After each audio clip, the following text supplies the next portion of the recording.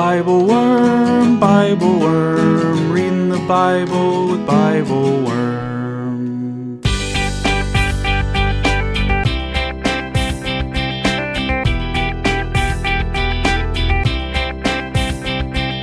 Welcome to Bible Worm, getting to the core of the biblical text.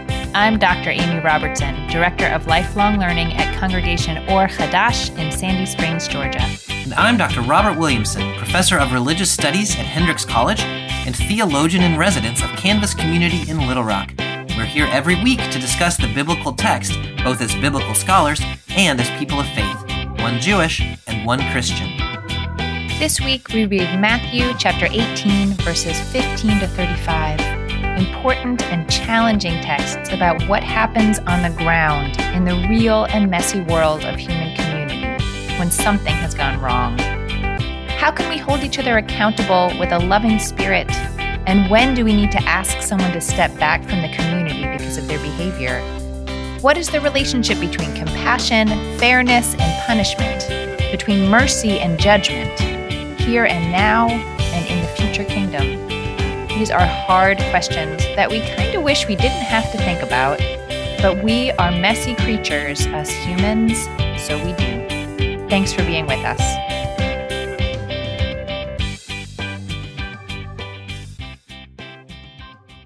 Hey, Bobby, how are you today? Hey, Amy. I'm doing okay. My dear spouse is sending out, you might have gotten that actually recently, my dear spouse is finally sending out there really are Christmas cards, but it's, quite a bit after Christmas by now. So it's our New Year's pastor cards. Family. Yeah. You can't send things out at Christmas. You're busy. Yeah. It's like you've got until, I think as long as they're out before the summer, it's pretty good. That's the goal. That's the goal in my family. Anyway. They're very cute. Well, thank you. I think you should send one to all of our Patreon supporters. Oh, yeah. I've got the list. I almost texted you this week, Bobby. Who's got 2 thumbs and finally is caught up with thank you notes and Bible Worm stickers? Hey, it's congratulations. Me. Caught up. Yeah. Probably just for a short time. I don't have enough stamps, or I don't have enough cards, or I'm a mess. I apologize to everyone who's had to wait for a sticker. It's a good thing I'm not in the sticker business. The anticipation just makes it all the much better. You've been waiting. They're really in it for the sticker, right? Oh, totally. Yeah, absolutely. The sticker's the main thing. And so, yeah.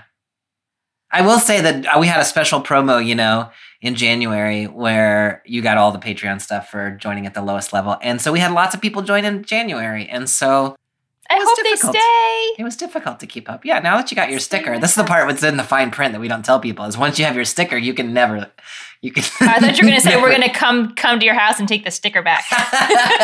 No, we would never. No. I'm just kidding. We love having stickers. people. You can't peel them off. You can't. Yeah.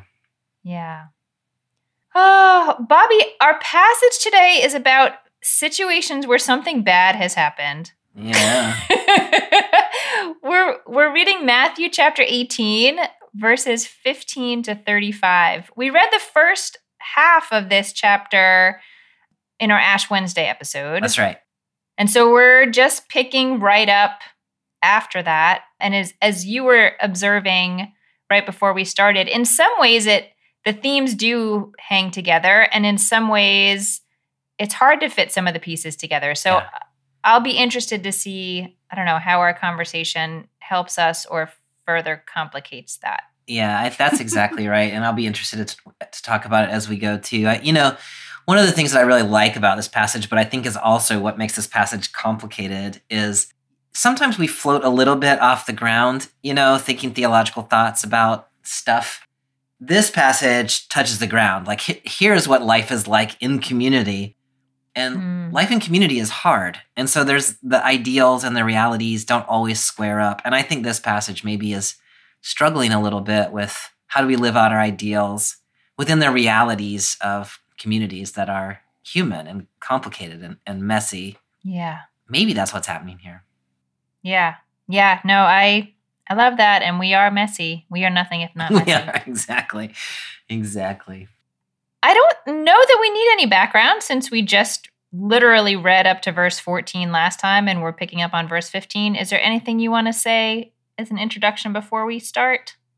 I don't think so. Other than, I mean, the podcast we did on 18:1 to 14 was it was really good. And so if you are listening to this one before you listen to that one, you should pause, go back, listen to that one, and then come back and listen to this one. They do hang together. I don't know if the podcasts do exactly, because sometimes I forget what I said last time before we start talking again, but the passages hold together anyway. Okay, so then I'm going to pick up straight away in chapter 18, verse 15, and I'm reading in the NRSV. If another member of the church sins against you, go and point out the fault when the two of you are alone. If the member listens to you, you have regained that one. But if you are not listened to, take one or two others along with you, so that every word may be confirmed by the evidence of 2 or 3 witnesses. If the member refuses to listen to them, tell it to the church. And if the offender refuses to listen even to the church, let such a one be to you as a Gentile and a tax collector.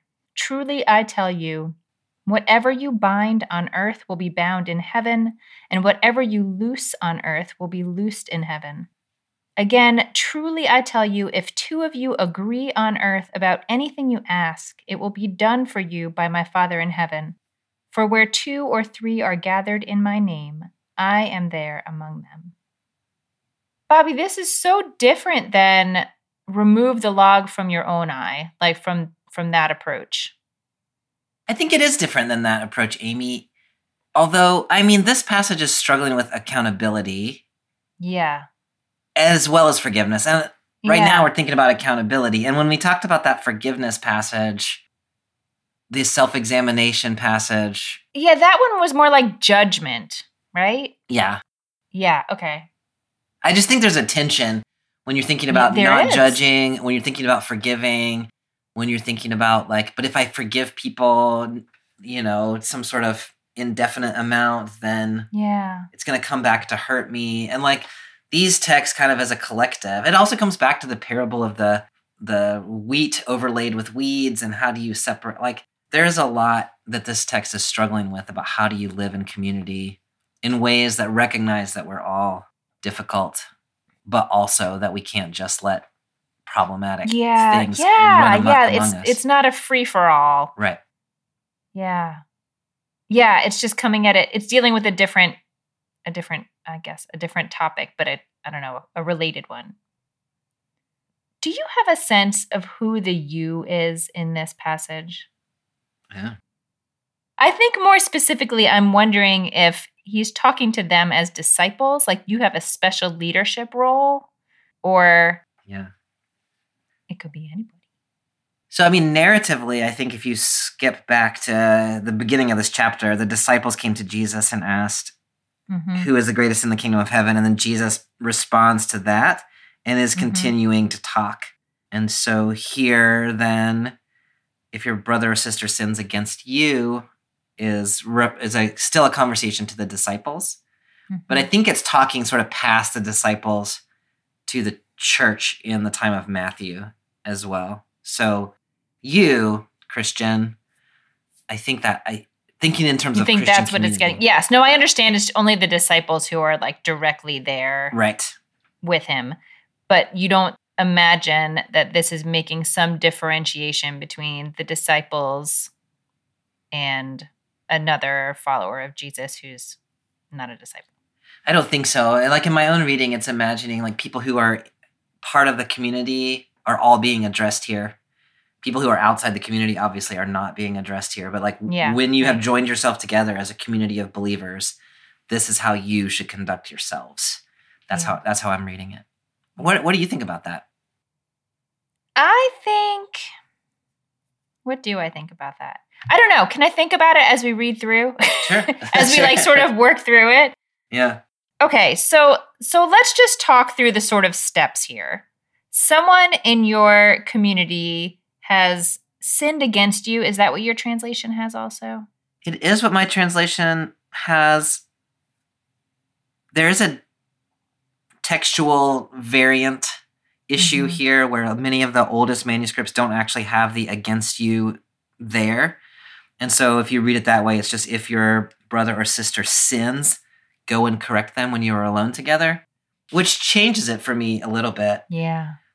The commentaries I was reading were mostly siding with the idea that the against you actually shouldn't be there in the original, that it was probably added to sort of, I don't know, smooth the text a little bit.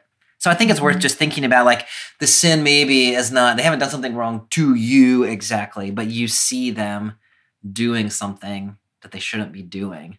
Yeah. You know, this, I guess the issue that they're struggling here with, like, accountability within a communal context, reminds me of a verse in Leviticus 19:17, which is something like, "You shall not hate your kinsfolk in your heart, reprove your kin, but incur no guilt on their account." Okay, that's not like so easy to parse exactly what's going on there. But I think, or Jewish interpreters think, that the idea is basically the reprove your kin is like you have to verbalize the things that are distressing you. You can't just not say anything, because it will in some way cause you to incur guilt, either because you act out later because you're upset with them, or because it will lead the whole community astray, or if you believe that the relationship with God is communal, it's not just every individual on their own, then other people's behaviors do directly affect you. And so there's an obligation to talk to someone when they're doing something that you believe is a sin. I love that connection, Amy. I think that's exactly right.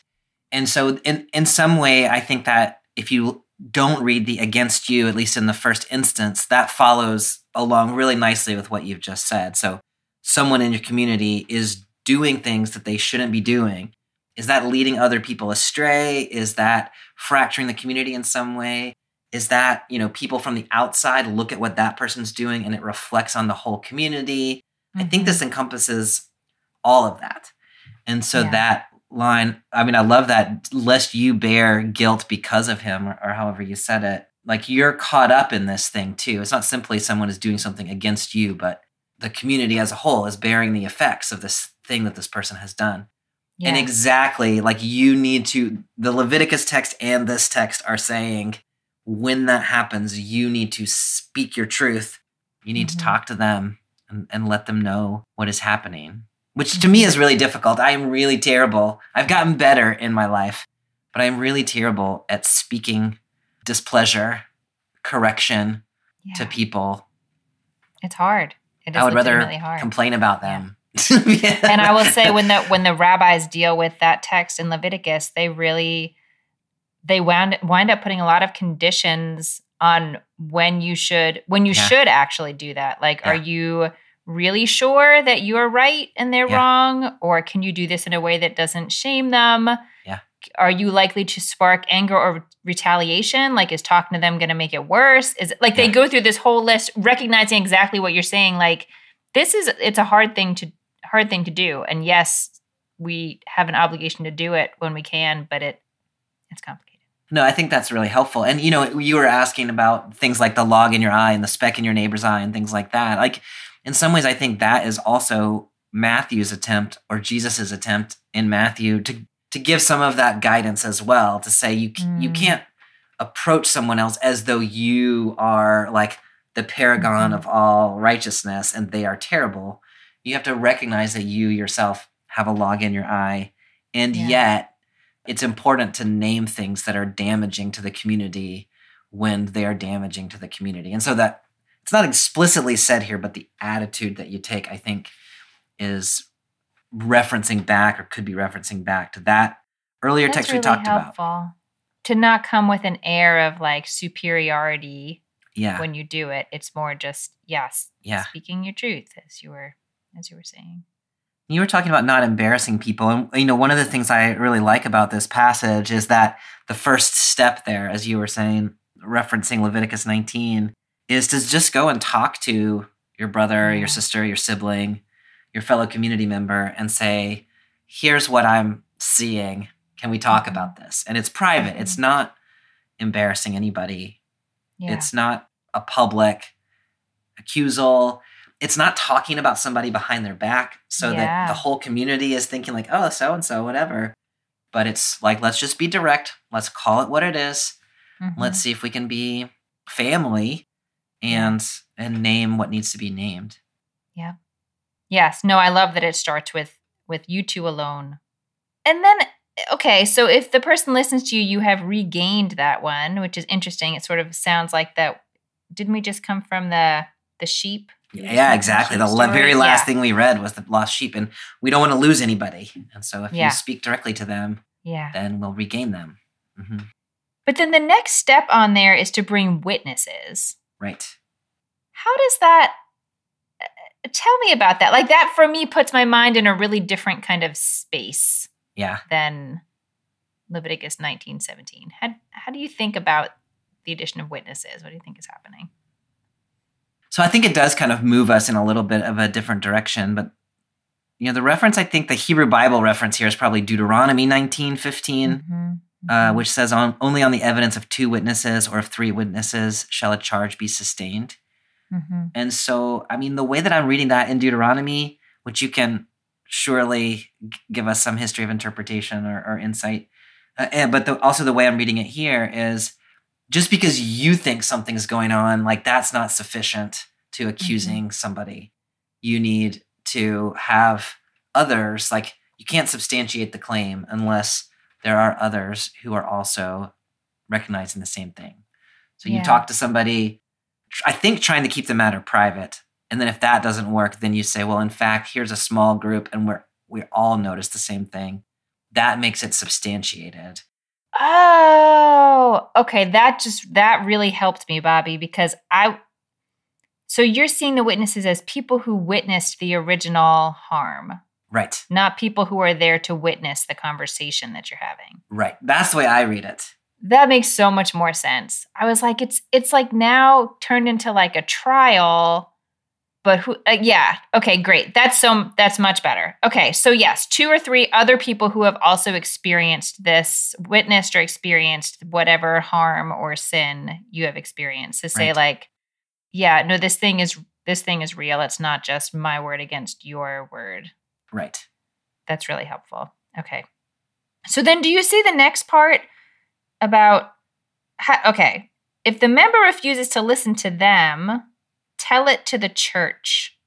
But the church, we don't imagine, was all witnesses, right? Right.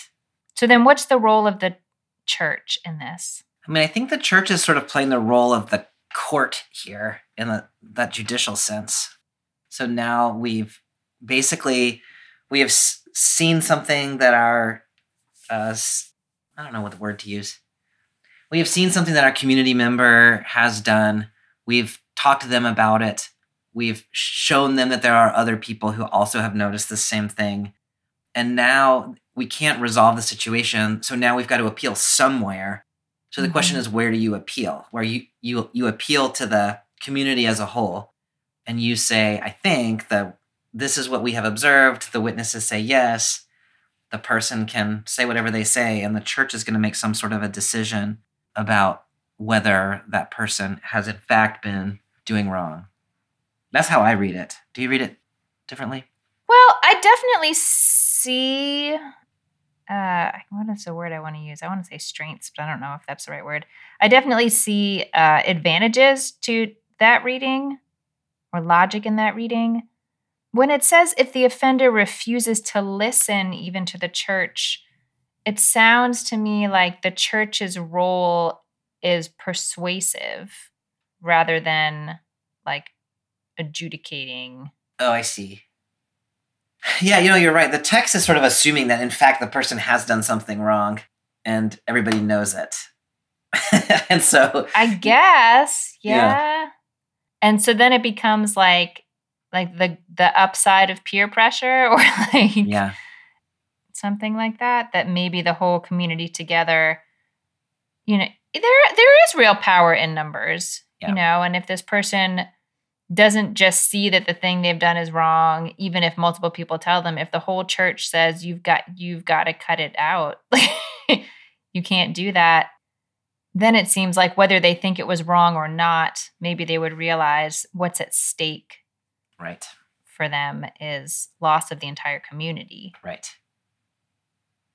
I like to think, at least, even if it's not exactly in the text, that it would be a possibility for the community as a whole to say, no, in fact, Williamson, this thing that you think your fellow community member has done, that we don't actually think that that is as much of a problem as you think it is. I like to think that we're not just piling on somebody, although maybe we are a little bit, but I like to think that the community's role is sort of corroborative to say, like, yes, in fact, this is a problem, which implies the option to say, in fact, this is not a problem. But that, I mean, I'm pressing a little bit past the text to like how I think the process should actually work.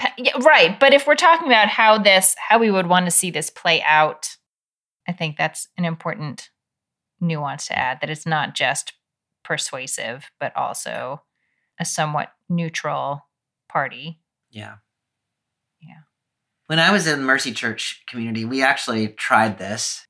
It's super difficult, like it's so awkward. Yes. And I don't know that it worked at all or that it would ever work again. But we tried this process of like, I have a problem with something that you're doing, and so I'm going to talk to you about it.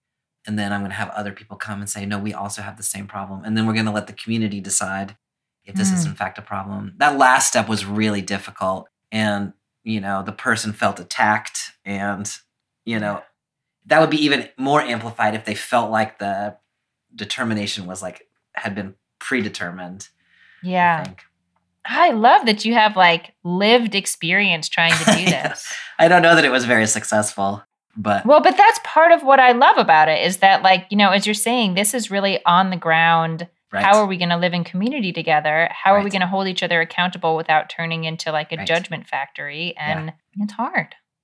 In that particular case, the situation was basically, we were a group of people who are mostly homeless and people with all sorts of different addictions and things like that. And there was a person in there who was causing a lot of disruption in the community and making people feel unsafe. And so it was really like it was causing a problem for the communities being together. And so the community was trying to say, look, we love you. We want you to be here. But the damage that is caused by the way you're conducting yourself here is too much for us.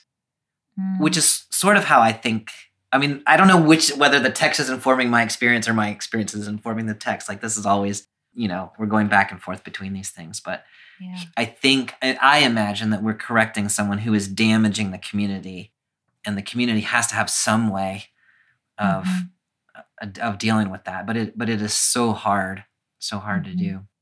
Mm-hmm. Yeah. I mean, the I guess the way that this has of dealing with it at the end, if the member does not listen to the church, they will become as a Gentile and a tax collector. These are not compliments. No, they're not. No, these are like the ultimate outsiders. Like, these are the people who are not in your community. They will become, not your people. Right. Yeah, I mean, we imagine Matthew is probably Jewish, writing to a community that still very strongly identifies with Jewish ways of being. And so this language of Gentile and tax collector is very clearly someone outside the community. Yeah. In that sense, this text is about excommunication, kicking somebody out of your community. And it's saying there has to be a mechanism by which we do that. You can't just let people run around causing harm in the community. And I mean, I think this is true, right? There are certain things that are simply beyond the pale of what a community can tolerate, and there has to be some way of protecting the community from people doing it harm. At the same time, though, the language of Gentile and tax collector in the context of the Gospels. Yeah. Say, I'm curious what your reaction there is. I mean, I will. This might be wrong, but my association is that like we're inviting them in, like we are precisely not policing those lines that have been held before. Right. But now this text seems to be using exactly those lines. Yeah. So here's the conundrum, right? And I don't know exactly how we're supposed to settle this, but the whole gospel, Jesus has been extending invitations to Gentiles and to tax collectors. I mean, the tradition is that Matthew himself, whether or not he was the gospel writer, but Matthew was a tax collector. And so, I mean, that's interesting that a tax collector is one of Jesus's disciples. And so all I really am thinking about that is that this is not exactly kicking people out and shunning them forever. It is more like recognizing that they are not currently part of the community and they need to be treated as though they're not part of the community. But the goal should be to bring them back to the community, right? The goal should be that they would convert from whatever they were doing that was disruptive to the community and be rejoined.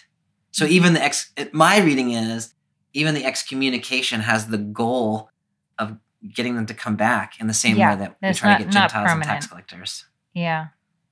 But we have to separate for a time. You are not currently one of us. You are harming us. Yeah. Bobby, it's not that I don't think that this is an important boundary to be able to hold in community life, because I know that it is, but I'm just having trouble holding it together with like that, the parable of the seeds and the weeds and where it was like, you don't actually have to do anything. You don't decide who gets uprooted. Yeah. And it seems like this is saying sometimes you do. Maybe it's not permanent, and maybe it's not, I'm judging your mortal soul, but your behavior is unacceptable and you can't do that here because it's causing harm. Yeah. That's trying to pluck up a weed right there. That is plucking up a weed. Yeah. We have decided you are a weed and you are harming the field and you got to go. No, I think that's right. And, when we talked about that parable, I think I've been talking about Mercy Church along these lines a lot, but I think that's one thing I raised there too, was when I talk about Jesus and this idea of forgiveness abundant and letting the weeds grow among the wheat. The response I get oftentimes from my community members at Mercy Church is, there are lots of people in my life who harm me repeatedly. And if I don't do anything, they're going to keep harming me repeatedly. And so I simply cannot let that be what I'm supposed to do. This passage, I think, is recognizing that is an issue. There is a problem with letting the weeds grow in the field. Yeah. And here's a mechanism by which we say, like, nope, I'm sorry, but weed, you're damaging the crop and you got to go. Now, what you do with the fact that you've got both of those passages and we're supposed to follow them both, I don't exactly know. Yeah. I mean, I don't know either. And part of me wants to say it really just, again, sort of gestures to how it's such a complicated thing to live in community. Do we really think there were going to be some kind of simple instructions? They were going to tell us how to do it? Like step 1, step 2. And it's funny at the end of this first section that I read, it says if 2 of you agree on earth about anything you ask, it will be done for you by my Father in heaven. And that made me think about sort of Jewish teachings about decision making, which is not if 2 of you, but there is a lot of teaching about the importance of like the people in the community making a decision that serves the community, and that decision holds, and God's not going to try to overturn it. Like that's actually how it's designed, that if a community of people who are intending to follow, like in Judaism, it's sort of, you go with the majority, you note the minority opinion, like that's real and it's important, but you have to go with what the majority says. And it's not, in some situations, there's not an obvious right thing to do. And that's how we make decisions when there's not an obvious right thing to do. Yeah. I don't know if that's really what it's getting to when it actually makes me laugh a little bit. If 2 of you agree on earth about anything you ask, it'll be done for you. That is a dangerous promise. I know.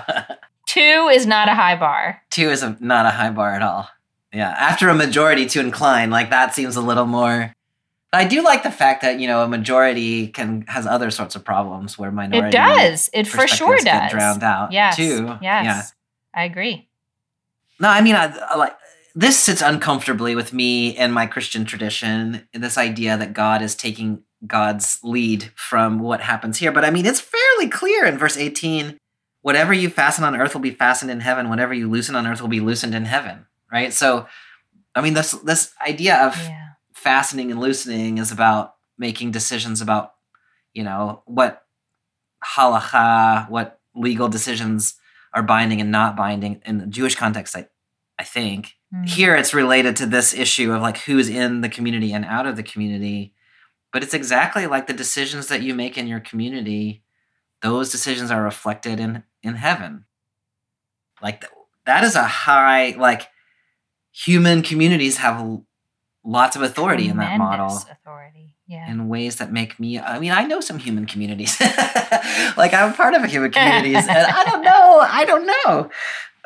But yeah, like I like that. Like some things are too complicated just to have a blanket rule about them. And so God trusts communities to make decisions that are the right decision for the community. Like that's really powerful, even at the same time as it makes me a little nervous. Yeah. Yeah, I feel like I should have, I feel uneasy with where we sort of are leaving off in this first section. Yeah, I feel uneasy, but I'm not sure what else to say about it. One of the things that I like about that last line, the two is not very many, but it's also not one. And to me, this is really important, that just because I think something is right does not make it so. And so this notion that community is always necessary for making decisions, for making accusations, for the presence of God to be, with us in that sort of a way. It's two or three. Like it doesn't have to be a lot, but it can't just be you. And I think that's helpful so that we don't mistake our own ideas and our own ideals for God. Mm-hmm. Two still not very many, but maybe it should be more. But it is a lot different than one. Yeah. Yeah, it's very much different than one. And there's that passage in the Mishnah about reading the Torah together. And if you are two together and reading the Torah together, the divine presence is with them. Mm-hmm. And, our practice on Bible Worm actually is very much informed by this kind of idea that, me sitting in my office and reading the text by myself, or you in your office reading the text by yourself, a different thing happens than when two of us get together and wrestle with it and really think about it, which is what this passage is about, that God's going to be present in the very act of wrestling. I think that is helpful as the community wrestles. Yeah. Yeah. Yeah, I really like that. And I think if we can think of this as God is there with you in that wrestling and will go with you in your decision because you have done that wrestling together, I think that feels more complete to me. Imperfect in the way that all human endeavors are imperfect, but maybe that godly in the way that God can make anything godly. Yeah. Yeah. That does elevate a little bit more than two people getting together and asking for donuts. Yeah. Yeah. I think the other thing to keep in mind is that we've just, as you said, come out of the parable of the lost sheep, with a point of which seems to be we don't want to lose any sheep. Yeah. And so this whole idea of like, who do we kick out of our community is within that context of the goal is for everybody to be a part of the community. And so if we're even talking about asking someone to leave, like we understand that that's a big deal. Mm-hmm. We don't take it lightly. So we're not sitting around thinking like, who can we kick out next? We're taking the decision is there's nothing else that can be done here. And we have discerned that as a community. And God has been present with us in our wrestling. And here's the decision that we have had to make. And the other thing, I'm glad you reminded us again that we just came off the parable of the lost sheep, because it starts with the fact the sheep has left. You're not kicking a sheep out. Like, there's a sheep that has left. That's true. And if we stay with that idea, then you're trying to bring them back, and then you're bringing witnesses to try to bring them back. I mean, it kind of falls apart when you're witnessing a sheep, but you have greater and greater efforts to bring them back, and they won't come back, which is different than they're sitting there with you and you push them out. Right. Yeah. Yeah. No, it is different. Hi, everyone. It's Bobby here from Bible Worm. We hope you're enjoying the podcast. Amy and I started Bible Worm a couple of years ago because we wanted to create a space where we could talk deeply about the Bible in ways that bring together our academic backgrounds in biblical studies and our deep engagement with communities and people of faith. We decided to make this resource free because we want everyone to have access to sound biblical scholarship that connects biblical faith to everyday life. We hope you're finding the podcast fits that need. That said, while the podcast is free, making it is not. Amy and I and the rest of Team Bible Worms spend a lot of time and energy studying, recording, and editing the podcast to make it freely available to the public. If you enjoyed the podcast, and if you find yourself in a position to support our work, we hope that you will consider becoming a Bible Worm supporter for as little as $4 per month. For a bit more, you can also get early access to episodes, weekly liturgies, video Bible studies, join a monthly discussion group, and more. We realize not everyone is in a position to support the podcast, but if you appreciate our work and want to support us, we hope you'll check out our Patreon at patreon.com/BibleWormPodcast for more details. Thanks so much for listening, and now back to this week's podcast. Okay. Things are going to get more complicated. They are. You ready to go on? I am. I'm reading us a big 2 verses here, Bobby. Verses 21 and 22. Yeah. Then Peter came and said to him, Lord, if another member of the church sins against me, how often should I forgive? As many as 7 times? Jesus said to him, not 7 times, but I tell you 77 times. How do we fit together accountability and forgiveness, Bobby? That's a question, just a little question for you. No, I mean, I think that's exactly what this text is wrestling with. And, it is giving us both. You've got to hold people accountable when they're harming the community. You've got to forgive people 77 times.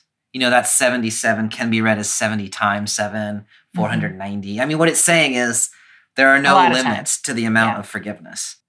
Yeah. Peter thinks he's being so great, like, 7 times. Which, I mean, maybe, that's a lot. There's definitely people that I have, not been able to forgive that many times. And Jesus says, no, not that many. Look how many it is. But we just got through a passage saying you've got to hold people accountable when they're damaging the community.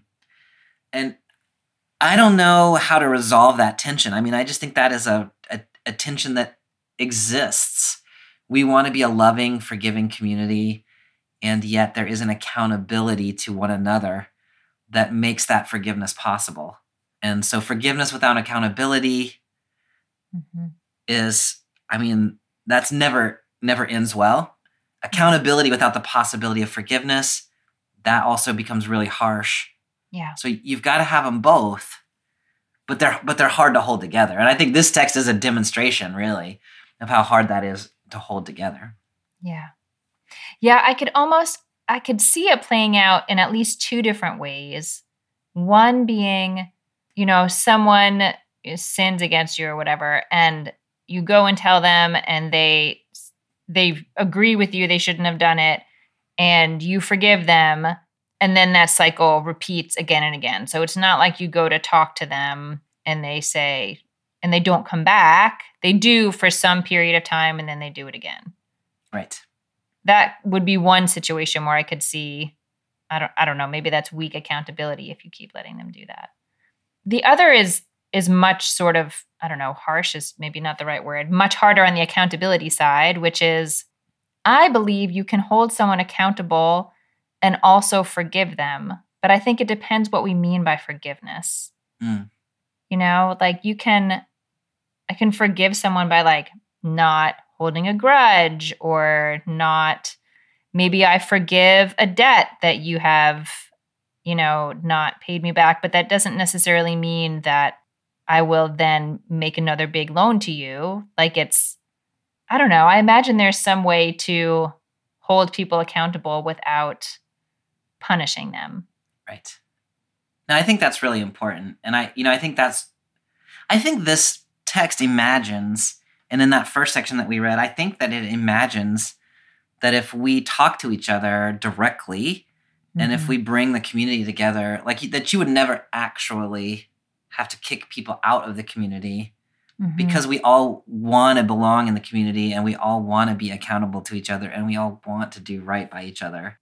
And so we would get in that situation of accountability and forgiveness can go together. And then, we're also playing with the limits of that. Now, I don't know if it's possible to both forgive someone and also excommunicate them. Do you know what I mean? Mm-hmm. Sure, it's possible that you are damaging this community and we can forgive you for the damage that you have done, but we can't let you stay here and continue damaging the community. So maybe that's a possibility as well. Mm-hmm. Mm-hmm. Yeah, like the hate the sinner, not the sin thing. Yeah. No, not the reverse of that. Don't do that. Hate the sinner, not the sinner. The reverse of that. Yeah. That's such a loaded thing to say, and I have so many issues with that. I know. Yeah. We'll bleep it out. Yeah, no, a little bit. That is a loaded thing to say. Yeah. Does it surprise you at all, Bobby? Maybe it's just this section. I have this sense in these past few texts that the gospel is very concerned. It's more focused on what to do if you feel you are being harmed or you see sin in others than it is what to do about how to apologize or make things right or, manage your own stuff. I had not paid attention to that, but that's true. That's interesting. I wonder if it's just the audience that he was talking to or... I guess the closest we've really gotten is recognizing that you have a log in your own eye. Yeah. And therefore not picking at the specks in other people's eyes. Yeah. But that's different than asking for forgiveness or reconciliation for the things that the log sticking out of your eye has damaged in the community. Yeah. Maybe they didn't have that problem. That's a modern problem. We don't know how to apologize. They were very good at apologizing in ancient times. Maybe so. Should I take us through this last part, which is a slightly terrifying parable? It is. Yeah, let's do it. Okay, so I'm going to pick up in verse 23. For this reason, the kingdom of heaven may be compared to a king who wished to settle accounts with his slaves. When he began the reckoning, one who owed him 10,000 talents was brought to him. And as he could not pay, his lord ordered him to be sold, together with his wife and children and all his possessions, and payment to be made. So the slave fell on his knees before him, saying, "Have patience with me, and I will pay you everything." And out of pity for him, the lord of that slave released him and forgave him the debt. But that same slave, as he went out, came upon one of his fellow slaves who owed him 100 denarii, and seizing him by the throat, he said, "Pay what you owe." Then his fellow slave fell down and pleaded with him, "Have patience with me, and I will pay you." But he refused. Then he went and threw him into prison until he would pay the debt. When his fellow slaves saw what had happened, they were greatly distressed, and they went and reported to their lord all that had taken place. Then his lord summoned him and said to him, "You wicked slave, I forgave you all that debt because you pleaded with me. Should you not have had mercy on your fellow slave as I had mercy on you?" And in anger, his lord handed him over to be tortured until he would pay his entire debt. So my heavenly Father will also do to every one of you if you do not forgive your brother or sister from your heart. Dang.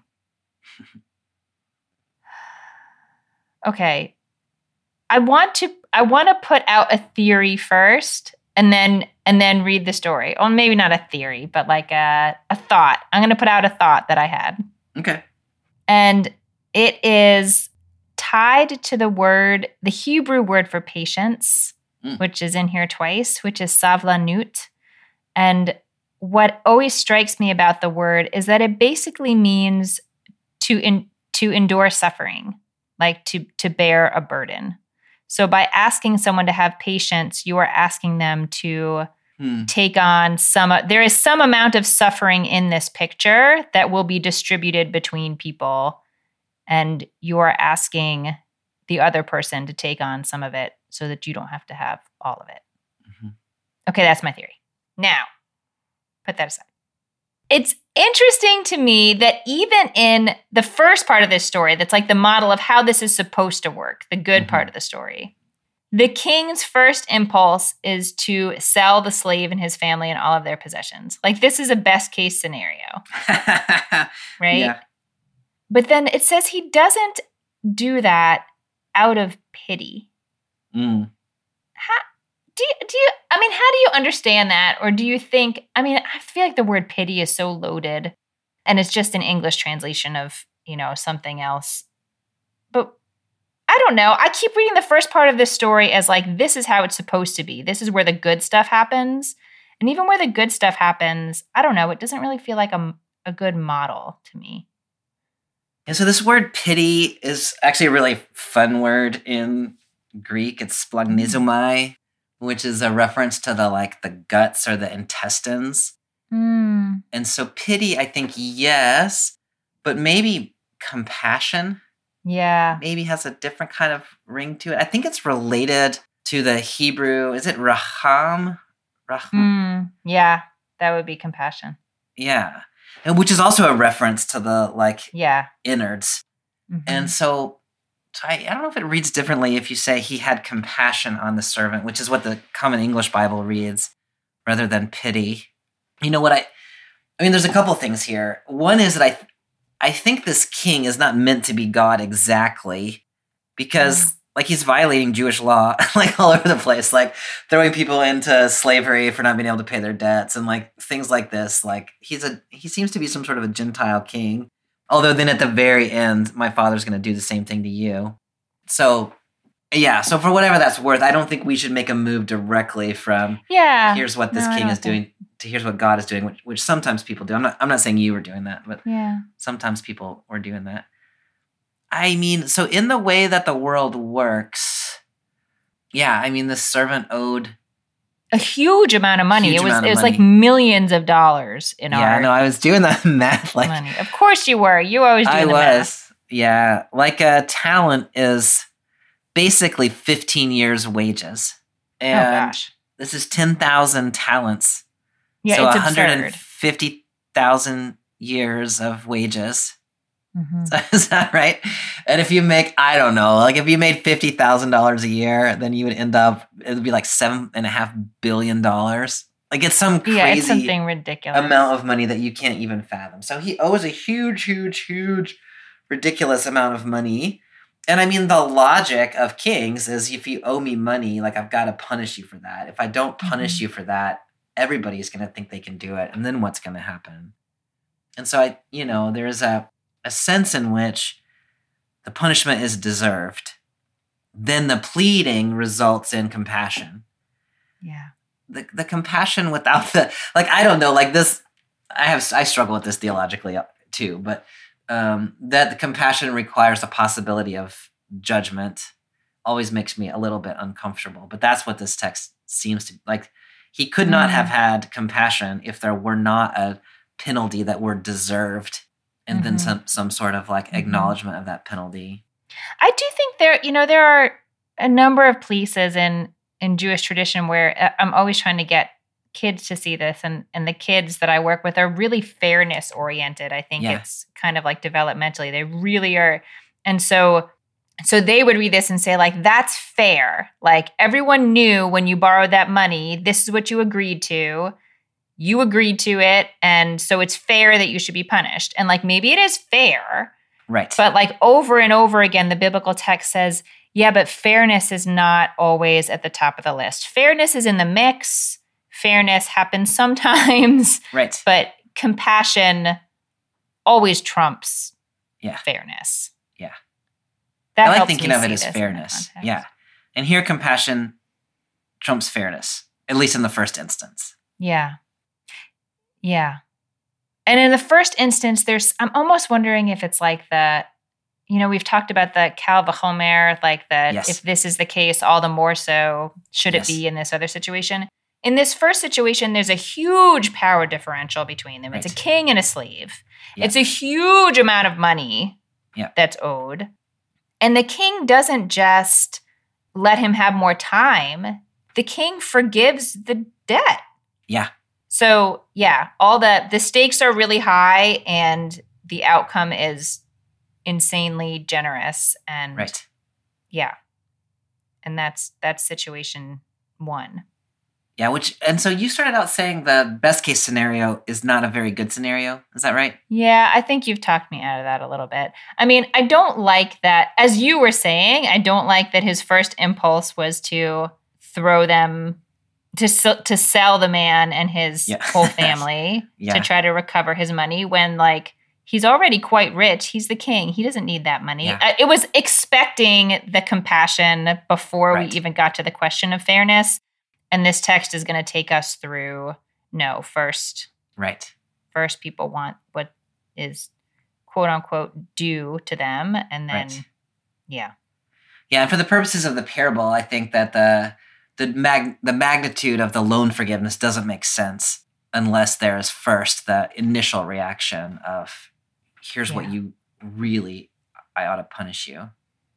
What do you think he did with all that money? That's like a really big loan. $7.5 billion. I don't know. I probably put it in crypto or something. That's a lot of money. Yeah. I don't know what's up with that guy, but it's a huge amount of money. It's a huge amount of money that he has lost somewhere. He lost it. Where. Yeah, it's not good. It's not good. So then in the next part of the story, it's two slaves, like two sort of, I guess, social equals. Mm-hmm. The amount of money we're talking about is something like 100 days' pay. Yeah. Something like that.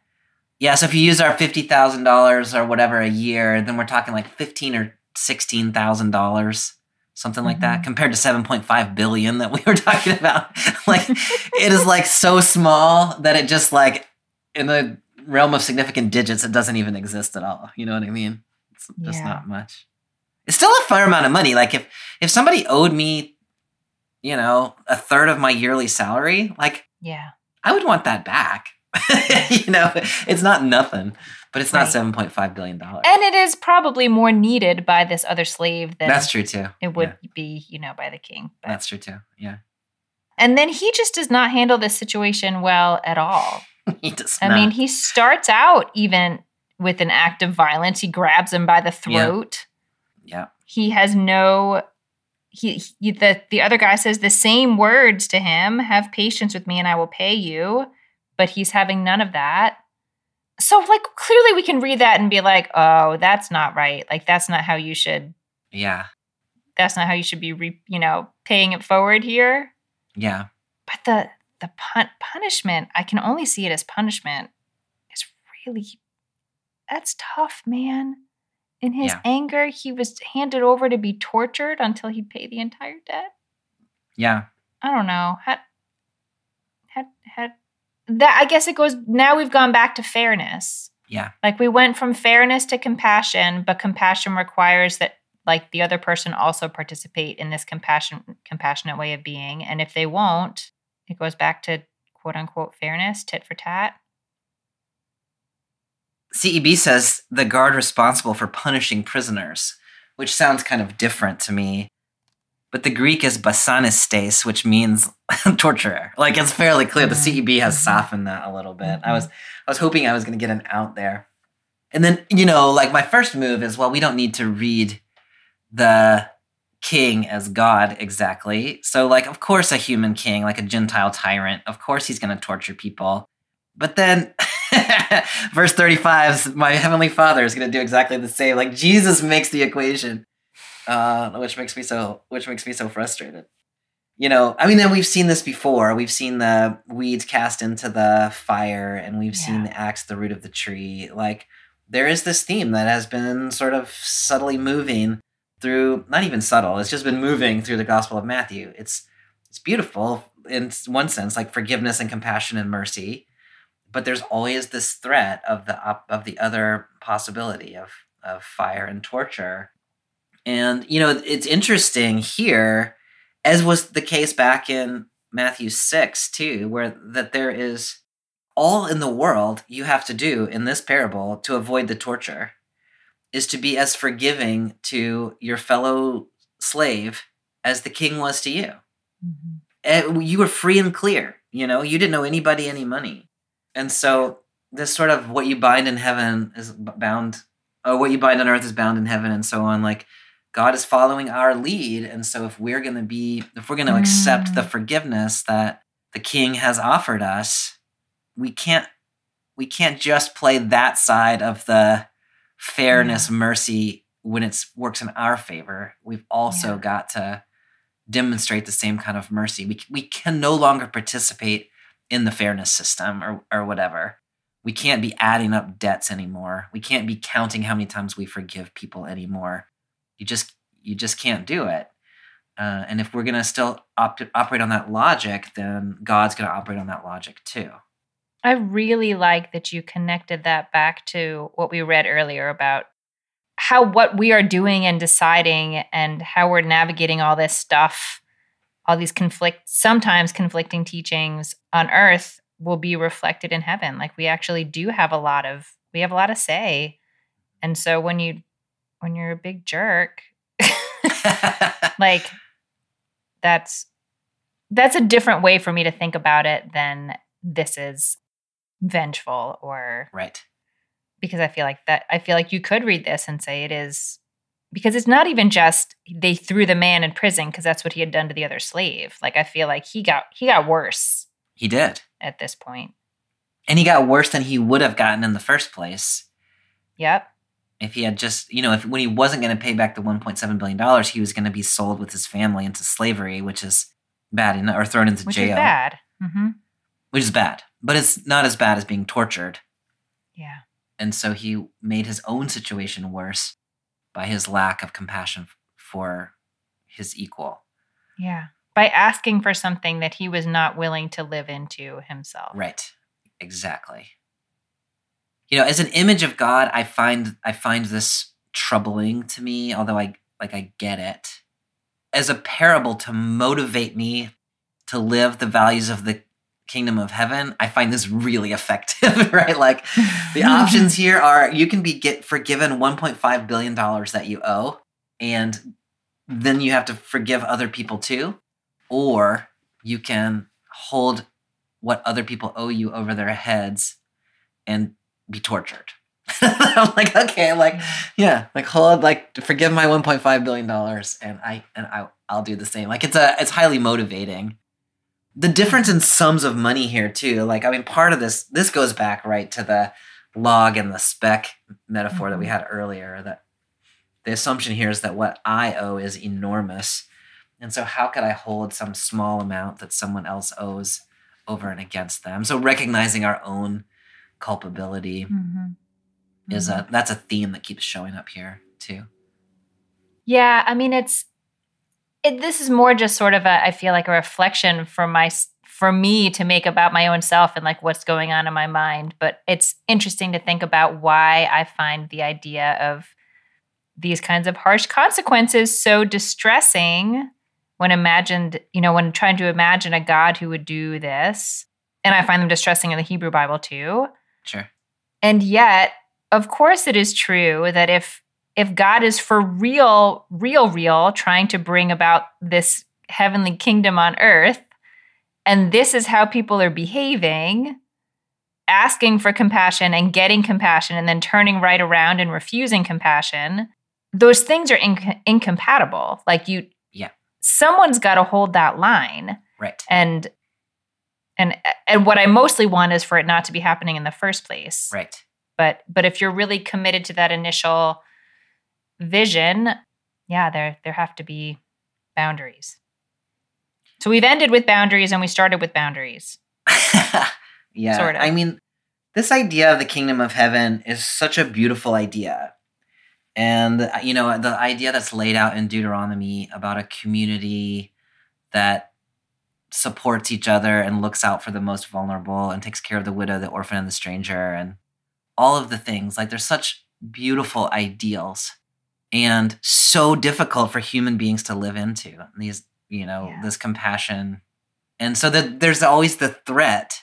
And I wish the threat, that's exactly what you're saying. I wish the threat did not have to be there in order for us to figure out how to do this thing that God has offered to us. Mm-hmm. And yet it's there.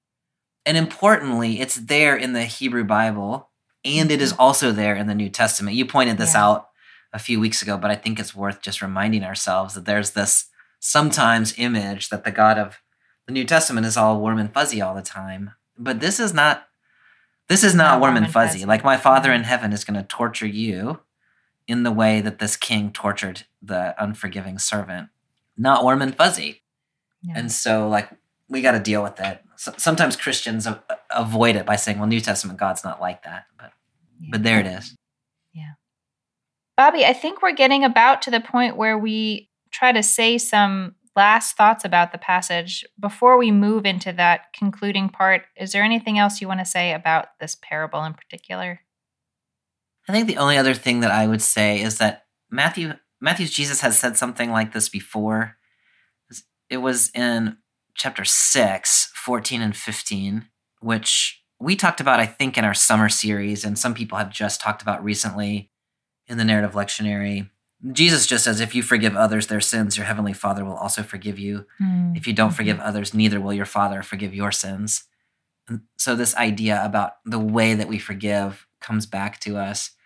It's not just a quirk of this parable. This is something that has been an idea that gets repeated in Matthew's gospel. And so I don't really know what the point of that is, other than simply to say, like, Matthew really seems to think that's the way it works. God is sort of looking to us and the way we treat others for cues about how to treat us when it comes time for us to be judged or forgiven. Yeah. I like the way that connects to the way we've talked throughout about the heavenly kingdom and the earthly kingdom, like really being reflections of each other, Mm-hmm. and that there's a continuity between them. And so, Right. yeah. Bobby, what thoughts would you leave our listeners with this week? I really struggle with this passage, I think, because I struggle with resolving conflict. And I want it to be all mercy and compassion all the time. Mm-hmm. You know? And I founded a community called Mercy Community Church, partly for that reason. Like, that's what I wanted to emphasize. And it quickly becomes clear that there are, I don't want to say, there's not a downside to mercy, but maintaining community life when the only thing you can ever express is mercy and forgiveness, Mm-hmm. it doesn't actually work. And so this passage to me gives us that tension, and it brings that first passage about accountability. And it says, in fact, for this community to work, everybody's got to be in. You can't have people that are playing the system if you're going to make this community of mutuality and forgiveness and really work. And so there's got to be some means by which we can ask people to reform their ways or to leave the community. Mm-hmm. Asking people to leave the community to me is, it feels so counter gospel to me. And yet there it is. This whole time we've been talking about bringing people in, and now we're saying, like, but sometimes you might have to ask someone to become like a Gentile or a tax collector. Yeah. In the context of what we read before, and in the context of the 70 times 7 and the forgiving $1.5 billion, like, the way that I read all of that together is something like, the goal should be to hold the community together. We should always be doing everything we can. We should be aware of our own shortcomings, that are our own debts that we owe. We should be doing everything we can to bring in the sheep who has wandered away from the fold.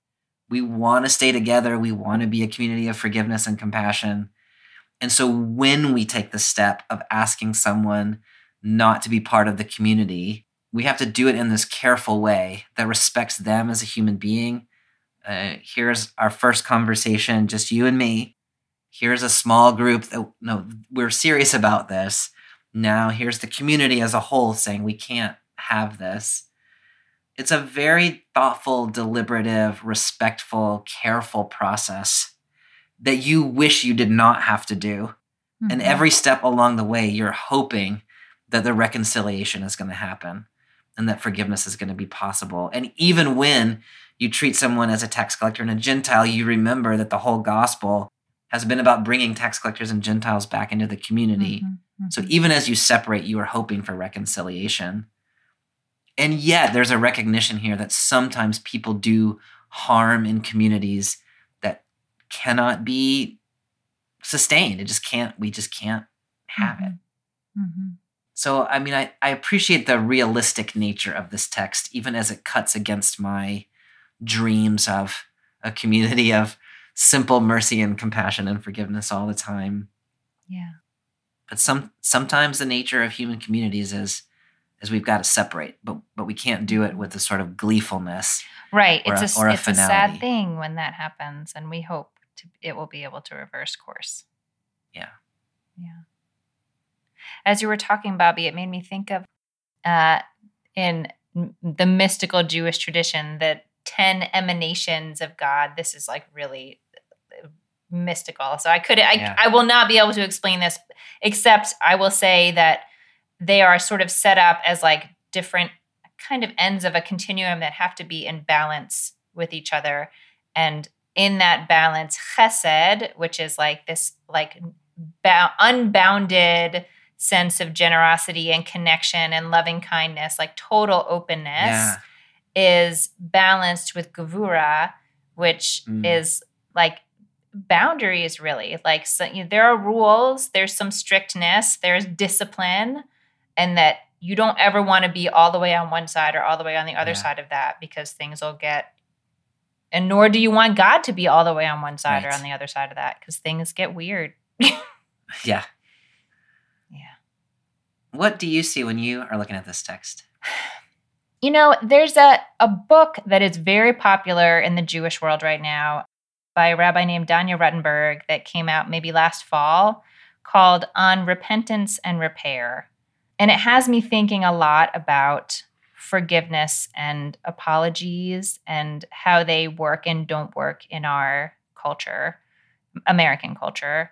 And one of her observations is that we as a culture are a little obsessed with the idea of forgiveness, and that we want to skip to that step really quickly. Yes. And that we shouldn't,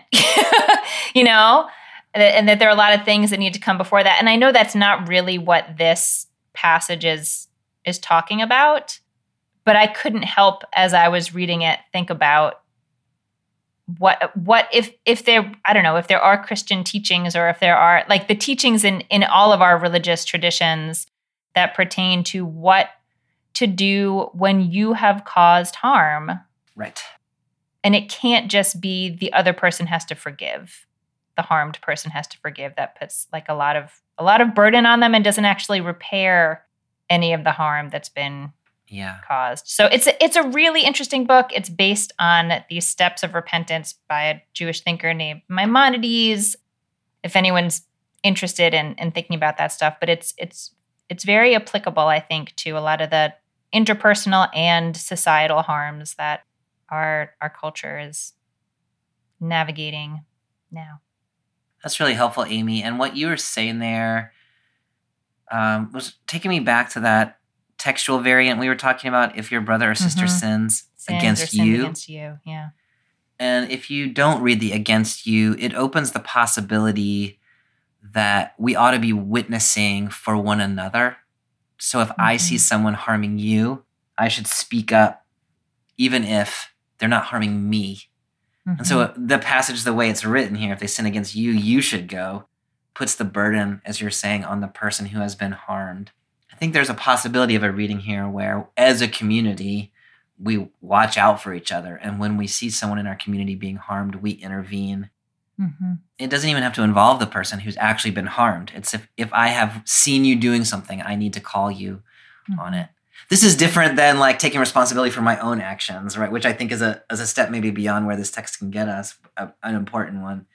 But it is a way of saying, how can I look out for people who are being harmed, even if it's not me? Yeah. This passage certainly opened important conversations for us. I don't know that we can put a tidy bow on it, but it's not a tidy issue. It's not. It's a difficult one, for sure. And I think that, I think this text acknowledges that. Yeah. And certainly our podcast does. Our podcast does. Yeah. Yeah. Yeah. Yeah. Living in community, man. We are a hot mess. A beautiful hot mess. A beautiful hot mess. I like it. Next time, we are reading Matthew chapter 20, verses 1 through 16. The laborers in the vineyard. Oh, such a good parable. Such a good one. I look forward to it. All right, Amy, I'll see you then. Bye. Thanks for a good conversation. You too. Thanks for joining us for this week's episode of Bible Worm. If you've enjoyed this free podcast, we hope you'll help us keep it going by joining our Patreon for as little as $4 per month. You can also sign up for other goodies like early access, video lectures, weekly liturgies, and more. Visit patreon.com/BibleWormPodcast for details. Bible Worm is produced by Bobby Williamson and edited by Joel and Laura Becker. Our theme song is sung by Colin Bagby, and our theme music is The World at Large by Dano Songs. Many, many thanks to all our Patreon supporters for helping make this podcast possible. Join us again next time as we move on to Matthew chapter 20, verses 1 through 16, which you may know as the parable of the workers in the vineyard. Until then, keep on digging.